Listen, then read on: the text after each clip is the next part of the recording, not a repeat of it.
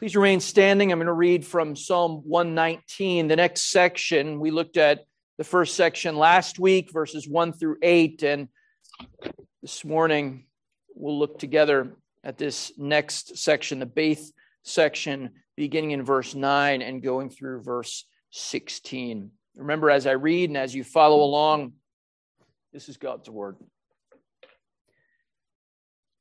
How can a young man keep his way pure? By guarding it according to your word. With my whole heart I seek you. Let me not wander from your commandments. I have stored up your word in my heart that I might not sin against you. Blessed are you, O Lord. Teach me your statutes. With my lips I declare all the rules of your mouth. In the way of your testimonies I delight as much as in all riches. I will meditate on your precepts and fix my eyes on your ways. I will delight in your statutes. I will not forget your word. Let's pray once more. Lord, we are grateful for your word. We recognize when we open it that we are, as it were, treading on holy ground. So minister to us, we pray. Give us open ears. In Christ's name, amen. Please be seated. If you do a study of what different philosophers have said, have identified as the great questions in life, you get a number of different answers. There's some similarity, there's some overlap. There are great philosophical questions that seem to be asked over and over again. The same is true when it comes to practical questions. If you do a survey of business literature and try to ask the question, what are the questions I should be asking of myself in my performance as a business person, you'll get some overlap and also some distinct answers. I encountered an article in Inc. magazine that tried to address the 15 most important questions you should ask yourself right now. And it'll probably be no surprise to you that while some were perceptive, many of them were fairly shallow. For what must I forgive myself? How can I take care of myself? How can I surround myself with better people? Those are the kinds of questions that the writer of that article asked. And I say all this because this section of Psalm 119 begins with a profound question. And it's a question that, because of its familiarity, I think we don't often stop to ask ourselves. It really is, though, one of the great questions of human existence. One of the great challenges to all of us. You know it well. It's in verse 9.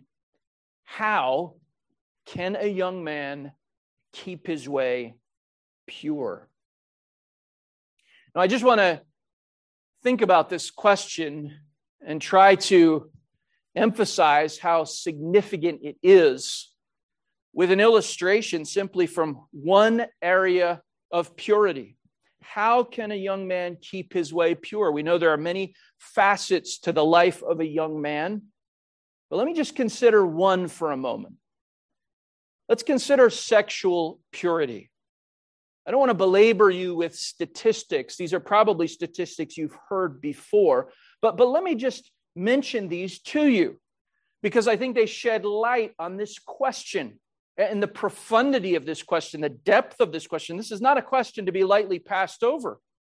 This is actually a question you should be considering on a regular basis. So think about purity here. According to the statistics that I've read in various places, they all seem to match up. They seem to be following the same studies. Age 11 is the average age that a child is first exposed to pornography. 94% of American children will view this by the age of 14. When it comes to church-going men, 68% of church-going men and more than 50% of pastors recorded as viewing pornography on a regular basis. In the cohort of this is a young man, professing Christians, 18 to 24 years old, the statistics tell us 76% actively search for pornography. That's the air we breathe. during this day and age. We could consider other life-destroying sins as well. I'm just picking one because the statistics are fairly easy to access. But if you were to think about anger, or think about drunkenness, or envy, or greed, or lying, all of which not only have the potential of shipwrecking your faith, but certainly of shipwrecking your ministry. And probably those I've listed have close to 100% rates of being regularly broken by those who name Christ's name. There's an almost magnetic attraction to sin, even sin that will destroy us completely, that we've seen destroy others completely. I don't know if you've had this experience, but I've had it many times in pastoral ministry where I've sat with someone after some great sin had been committed or some had been uncovered at least. You sort of look at the person and you say, how did this happen? And they kind of stare back at you blankly. I don't know. I'm not even sure how I've reached this place. Archibald Alexander said, in all sin, there is some bait, some apparent good, some expectation of pleasure or profit from unlawful indulgence. But as we know, all of this is a lie. Now, this isn't just the air we breathe, the water we swim in societally and even in our churches, but the Bible tells us that there's a deeper problem. The deeper problem isn't just exposure to sinful things or being surrounded by sinful things. The real problem, of course, is the heart itself. The Bible tells us that the heart's deceitful, it's desperately sick. It tells us in the Proverbs, folly is bound up in the heart of the child. In the heart of the child, folly is bound up. Commenting on this verse 9, and the first part of verse 9, Thomas Manton puts it this way.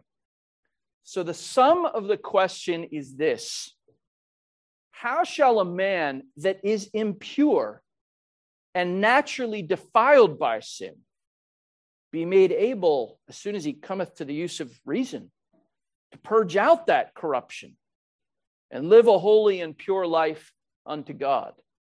Well, how indeed? How can a young man keep his way pure?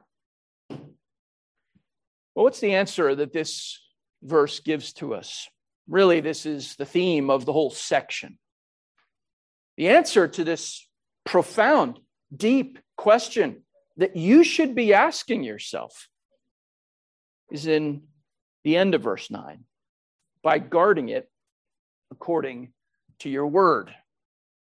The only way a young man can keep his way pure is by guarding it, the psalmist says. Now, this word for guard is not a particularly unusual word. It's actually found throughout the Old Testament. It's usually translated as to keep something or to watch over something carefully. Sometimes it does have this sort of military guarding aspect, which is what the English word connotes to us. It's the word that's used of Abraham when he keeps the covenant and the laws that God's given him. It's the word that's used that the Lord gives to the priest to watch over various aspects of tabernacle worship. We see it used throughout 1st and 2nd Samuel and 1st and 2nd Kings, often in a military context, and then also in a covenantal context. You're keeping something, but you're also guarding something, maybe even something material. And that's the first thing we need to see in verse 9, that keeping the way pure isn't something that happens by accident or by default. It's not something we naturally just sort of fall into or naturally would expect anyone else to fall into. Given our heart, given our surroundings, no, it has to be guarded, the psalmist says. It has to be guarded not just in any way, but guarded according to God's word. I think that's a profoundly important point of what the psalmist says. It's not just that we have to be vigilant in order to maintain any semblance of purity. We have to be vigilant according to the word of God. There are people who discipline themselves for various tasks who hold themselves to high standards. Some people seem to have great self-discipline. Some people seem to have very little self-discipline. But the key here is this. The key here is the standard by which we're guarding ourselves. We're guarding ourselves not just by any standard, not just by our own standard of right and wrong, but no, rather according to the Word of God. You need to think about yourself when it comes to verse 9. Even if you guard your life in some measure, what standard is it guarded by? Is it guarded by the standard of the expectations of your parents or other people in your life? Is it guarded by what people think or what they might be in danger of finding out about you? Is it guarded simply by traditional obligations, traditional kinds of standards of behavior, the kinds of things that Peter at some point might call feudal things inherited from your forefathers? No, our lives need to be guarded, and they need to be guarded and governed by this standard, the standard of God's Word. I wonder if that's clear even from people who sit under your teaching, even from people who sit under your authority. In your families, is it obvious to your children that the kinds of standards we have for guarding ourselves are Bible standards? They're not simply standards that we've developed on our own. They're standards that God's given to us in His Word. Now, the rest of this section really, in a sense, is a kind of unpacking of that thesis. There's a deep question, a profound question, and there's a clear answer. But then what the psalmist does, and you'll see this in every verse, except verse 12, is he then begins to use the word I. So in verse 10, I seek. In verse 11, I have stored. In verse 13, I declare. In verse 14, I delight. In verse 15, I will meditate. And in verse 16, again, I will delight. And what the writer's really doing is he's unpacking for us, he's unfolding for us what it looks like to guard your way according to the Word of God. What would it look like if this were actually the standard, and if you took seriously the need to guard your life, guard your way? Well, he's going to tell us. The first thing he's going to say is this. In verse 10, as he unfolds what guarding according to your word looks like, he says, with my whole heart I seek you. Let me not wander from your commandments. You know, if you seek something with your whole heart, we've seen this language of the whole heart earlier in the psalm in the first section. And I mentioned when we looked at it then that this notion of loving with your whole heart, of being wholly devoted in the heart is a significant term in Scripture. It's the way to identify kings that are righteous before God and are seeking to obey Him. It's the kind of command that's given in the law, in Deuteronomy, that we're to love God with our whole heart. But I want to make another point here, which is this in verse 10. If you're seeking something with your whole heart, whatever it is, there's very little room for peripheral things. In other words, if you're wholly given over to this one thing, then many other things will have to be cast aside. Certainly, if you're giving your whole heart to seek the Lord, there's almost no room in there for laziness. One commentator, when speaking particularly about this in ministers, says this: if the study is a lounge, the pulpit will be impertinence. In other words, what he means is this, that if you're not giving yourself over to an intense study of God's Word, if you're not studying God's Word with your heart, how would you expect your ministry to have any satisfactory end to it? But it's true not just in ministry, but in all of life. If you're devoted to something with your whole heart, you can't be glancing over your shoulder at something else that might demand your attention, that might want to grab a piece of your heart for itself. And so there are some diagnostic questions you can ask yourself along these lines. I wonder, we're just coming off the summer months. What books have you read or entertainment have you consumed more than God's Word? Do you know more about the upcoming football season than about the minor prophets, let's say? Now, it's good, of course. It can be a good part of life, the life that God's given us under the sun, to give ourselves to restful activities, to give ourselves to things that stimulate the mind in other ways. But I wonder, would it be said of you, were you to look honestly at your time, are you wholeheartedly seeking the Lord? See, that's what it means. That's part of what it means to guard your path according to the Word of God. And if this is true of every young man, how much more should it be true of those who are devoting themselves to the ministry? You're supposed to be, the old writers would say, you're supposed to be a man of one book. You're supposed to be a one-book man. You need to know your Bible inside and out. You need to be devoting yourselves to these things. So if it's true of young men in general, it's even more true of ministers. With my whole heart, I seek you. Well, following right on that in verse 11, he gives another description of what it means to guard your way. He says this, I have stored up your word in my heart.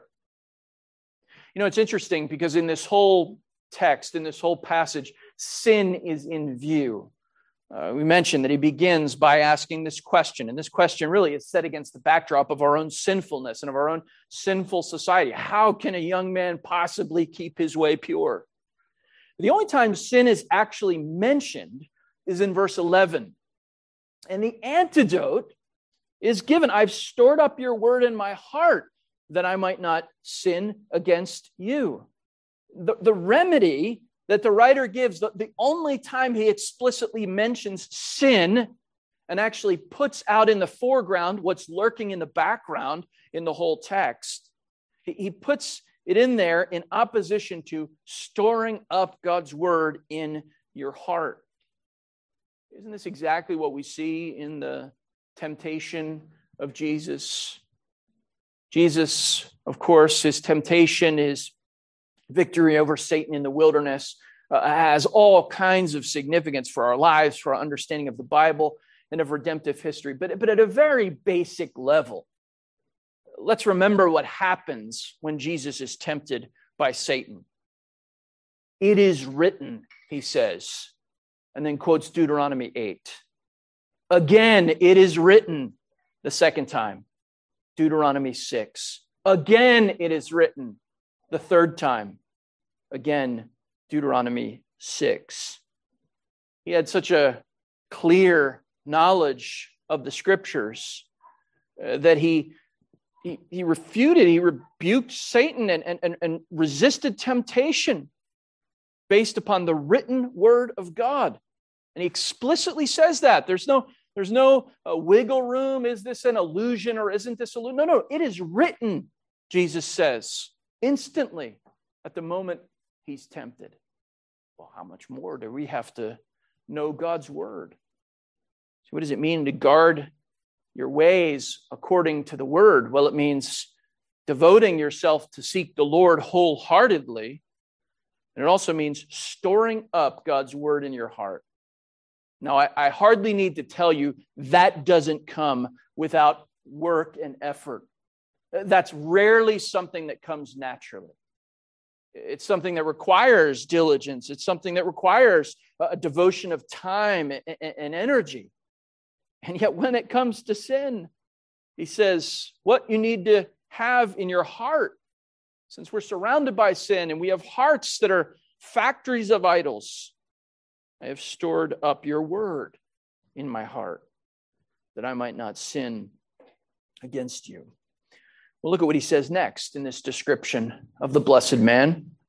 In verse 13, with my lips I declare all the rules of your mouth. It's one thing to seek the Lord privately with your whole heart. It's yet another thing to store up his word in your heart that you might not sin against him. But this goes into the public sphere.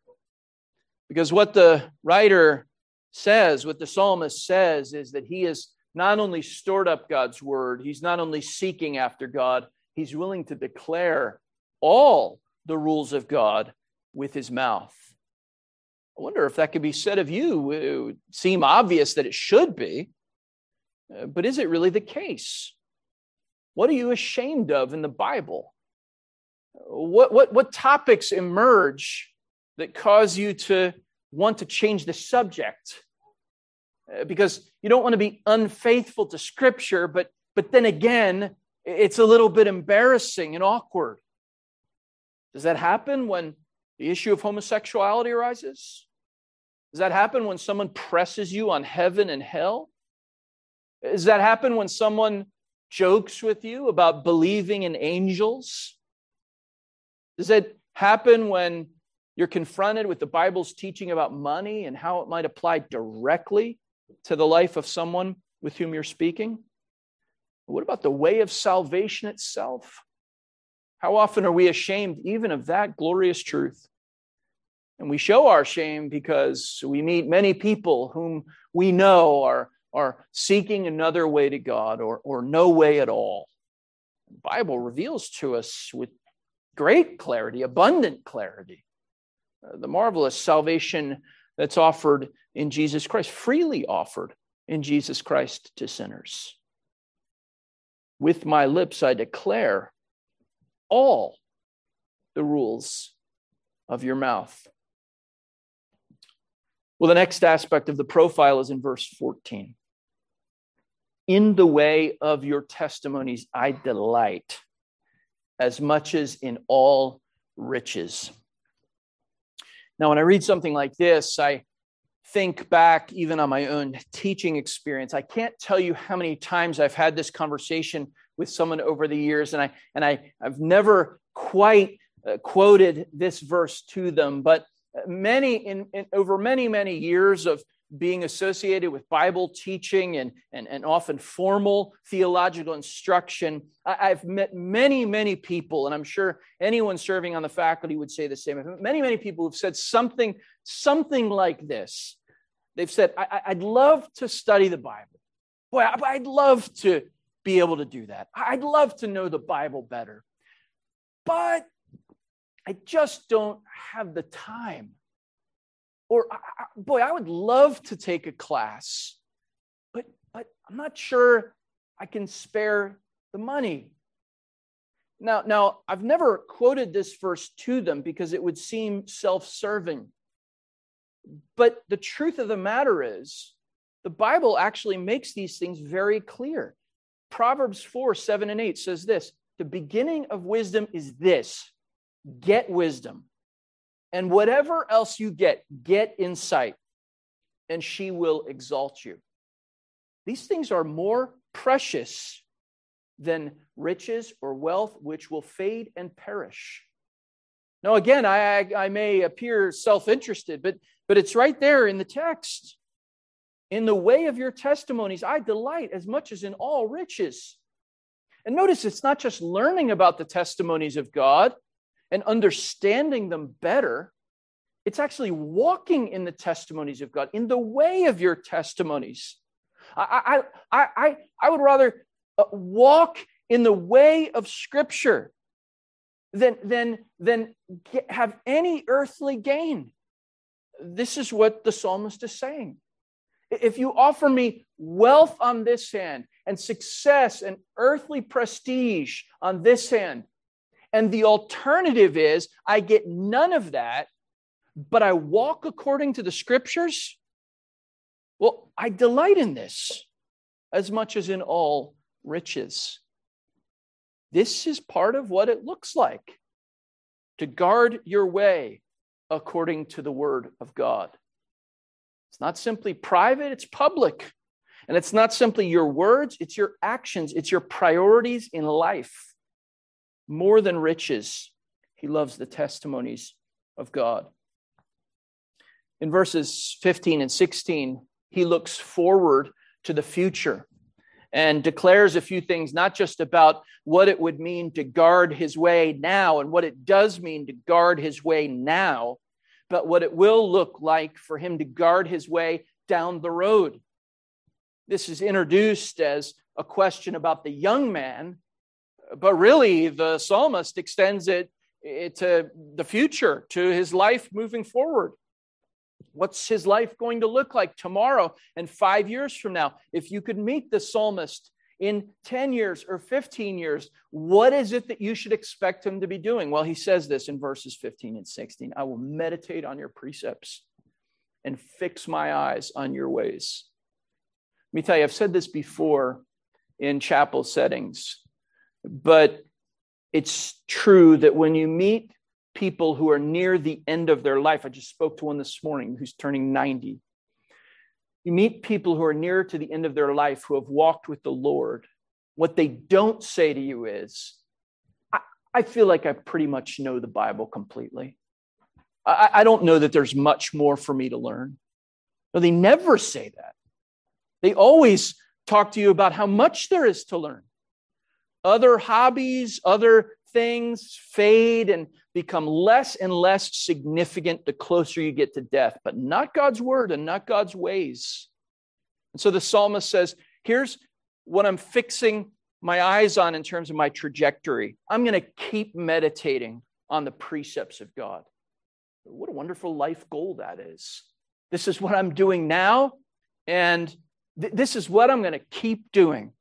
And if you knock on my door in 20 years, you may not recognize me, but I'm going to be meditating on the precepts of God. Furthermore, he says, I'm going to be delighting in your statutes, delighting in these things that he already delights in more than riches. It has value now, and I'm going to keep valuing it then. I'm never going to give in to the siren song of wealth or other things. I'm going to just keep delighting in God's word. And I know that God's word has a depth and a richness that will fuel that delight, not just today, but on into the future. This isn't a phase for the psalmist. It isn't something that he checks a box off and then moves on from. No. Guarding according to your ways means delighting in God's word in the future. And finishes with, I will not forget your word. Now, I suppose it's possible that you could look at this list as the writer explains what he himself is giving himself over to and explaining what it means to guard your life according to the word of God and keep the way pure for the young man. I suppose you could look at this as a kind of list of do's and don'ts, as a kind of legalism. I don't think that's at all what he has in mind, but it's possible, I imagine, that it could be preached that way or it could come across that way. And we have to remember, of course, what we're reminded of so many times by our spiritual fathers. Philip Melanchthon wrote, the law shows the disease, the gospel, the cure. But lest you think the psalmist is merely giving commands here, divorced from a gospel superstructure, a gospel foundation that undergirds it. Look at verse 12. Blessed are you, O Lord. Teach me your statutes. That's the one verse after verse 9 where he doesn't directly use this word I, although he does ask the Lord to do something for him. He talks about the blessedness of the Lord. And when we look at the scriptures, it's undeniable. The Lord is blessed, and he's blessed in himself. In other words, he is full of perfection. He needs nothing from any other source. Don't forget that we are creatures. We're not adding something to him. Who's given a gift to him that he should repay? Paul says. He needs nothing. He's self-sufficient. In him, we live and move and have our being. The Bible describes the Lord as the Alpha and the Omega. He's the one, according to John 5, who has life in himself. He's independent in his thought and in his counsel. Isaiah 40 says he's not informed by anyone. He's not given information by people that he lacks in some way. He's independent in his will. He's independent in his love. Remember how Hosea puts it in Hosea 14. I will love them freely. because that's how God's love is. It's free. He's not required to do this by some kind of external source. He's independent in his power. He doesn't profit from what we might give him. You probably know the words of our larger catechism, but it's helpful to remind us of them. What is God? God is a spirit in and of himself, infinite in being, glory, blessedness, and perfection, all sufficient, eternal, unchangeable, incomprehensible, everywhere present, almighty, knowing all things, most wise, most holy, most just, most merciful and gracious, long-suffering, and abundant in goodness and truth. Now, the psalmist wants to declare that here. Blessed are you, O Lord. And because God is infinite in blessedness, and we are creatures, then God alone is the source of our blessing. There is no real blessing apart from him. This is how the whole psalm begins. Who walk according to the way of the Lord. Blessed are those who keep his testimonies and seek him with his whole heart. Well, blessed by whom? Blessed by the Lord himself, because he is the blessed one, and all real blessing comes from him. And therefore it follows that there's no salvation apart from the Lord. Because what does Psalm 133 say comes out of Mount Zion? For there the Lord has commanded his blessing, life evermore. And as this is picked up on in the New Testament, Jesus puts it this way in John 17. This is eternal life, that they know you, the only true God, and Jesus Christ, whom you sent. Blessed are you, O Lord. Salvation and blessing comes from him alone. See, the psalmist recognizes that throughout all of his instruction, that it's from the Lord alone that we receive our blessing, and the Lord alone who can save. But look at this in the end of verse 12. Blessed are you, O Lord. Teach me your statutes. Not only does salvation come from God alone, not only does true blessing come from God alone, but the God who is the source of blessing, the God who is the ever blessed one for all eternity, actually is communicating his blessedness to us by his teaching. That's why the psalmist connects these two things. Blessed are you, Lord. Teach me your statutes. The psalmist knows that there are active commands in here, or at least implications of the things he describes. He knows that in a sense, what he is describing leads to the command to seek the Lord, to store up God's word, to declare his word with our lips. Verse 13, to delight in his testimonies more than money. But ultimately, it's the Lord himself who is teaching his people and causing them to grow. It doesn't mean we don't give all our effort to it. All of these are active things. Guarding is an active thing. We have to put everything into it. But God is the source of our blessing. And God is the source, we learn in Psalm 119, 9 through 16, of our purity. And he has given us his word as the means of accomplishing the blessing of our purity. He gives us his word, the Bible tells us. He pours out his spirit on his people, the spirit of holiness, the spirit of purity.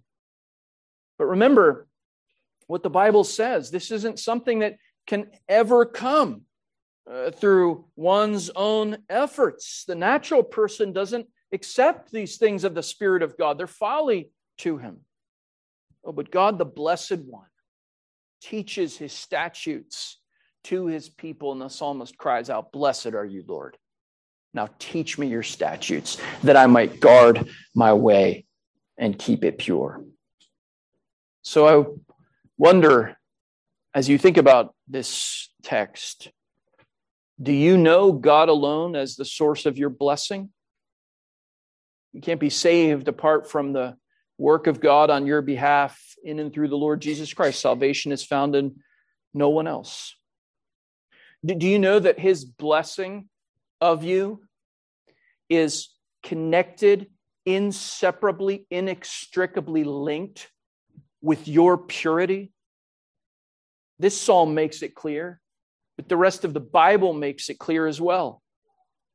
Remember what John says, "Beloved, we're God's children now, and what we will be has not yet appeared, but we know that when he appears, we shall be like him, because we shall see him as he is. And everyone who thus hopes in himself purifies himself as he is pure." You know that Paul says this is the will of God, your sanctification. He applies it directly then, that you abstain from sexual immorality. God's blessedness works itself out in our purity. And finally, let me make this point as well, that all of this, in a sense, comes together in a particular way for us as individuals in our life of prayer, communing with this blessed God. Robert Murray McCheyne said, "A man is what he is on his knees before God and nothing more." But you might have thought of this already. Isn't it interesting how the Apostle Paul connects these ideas of purity and guarding your heart with our petitioning the Lord for help? Here's the way Paul puts it in Philippians 4. "In everything, by prayer and supplication with thanksgiving, let your requests be made known to God. And the peace of God, which surpasses all understanding, will guard your hearts and your minds in Christ Jesus." How can a young man keep his way pure? By guarding it according to your word. Let's pray. Father, we thank you for the clarity of your word and for the ministry of your Spirit. May your word find purchase in the soil of our hearts. And may you, by your Spirit, bless us with growth in purity and in love for your word. We ask all of this for our own good, but ultimately we ask it for the glory of Christ and in the name of Christ. Amen.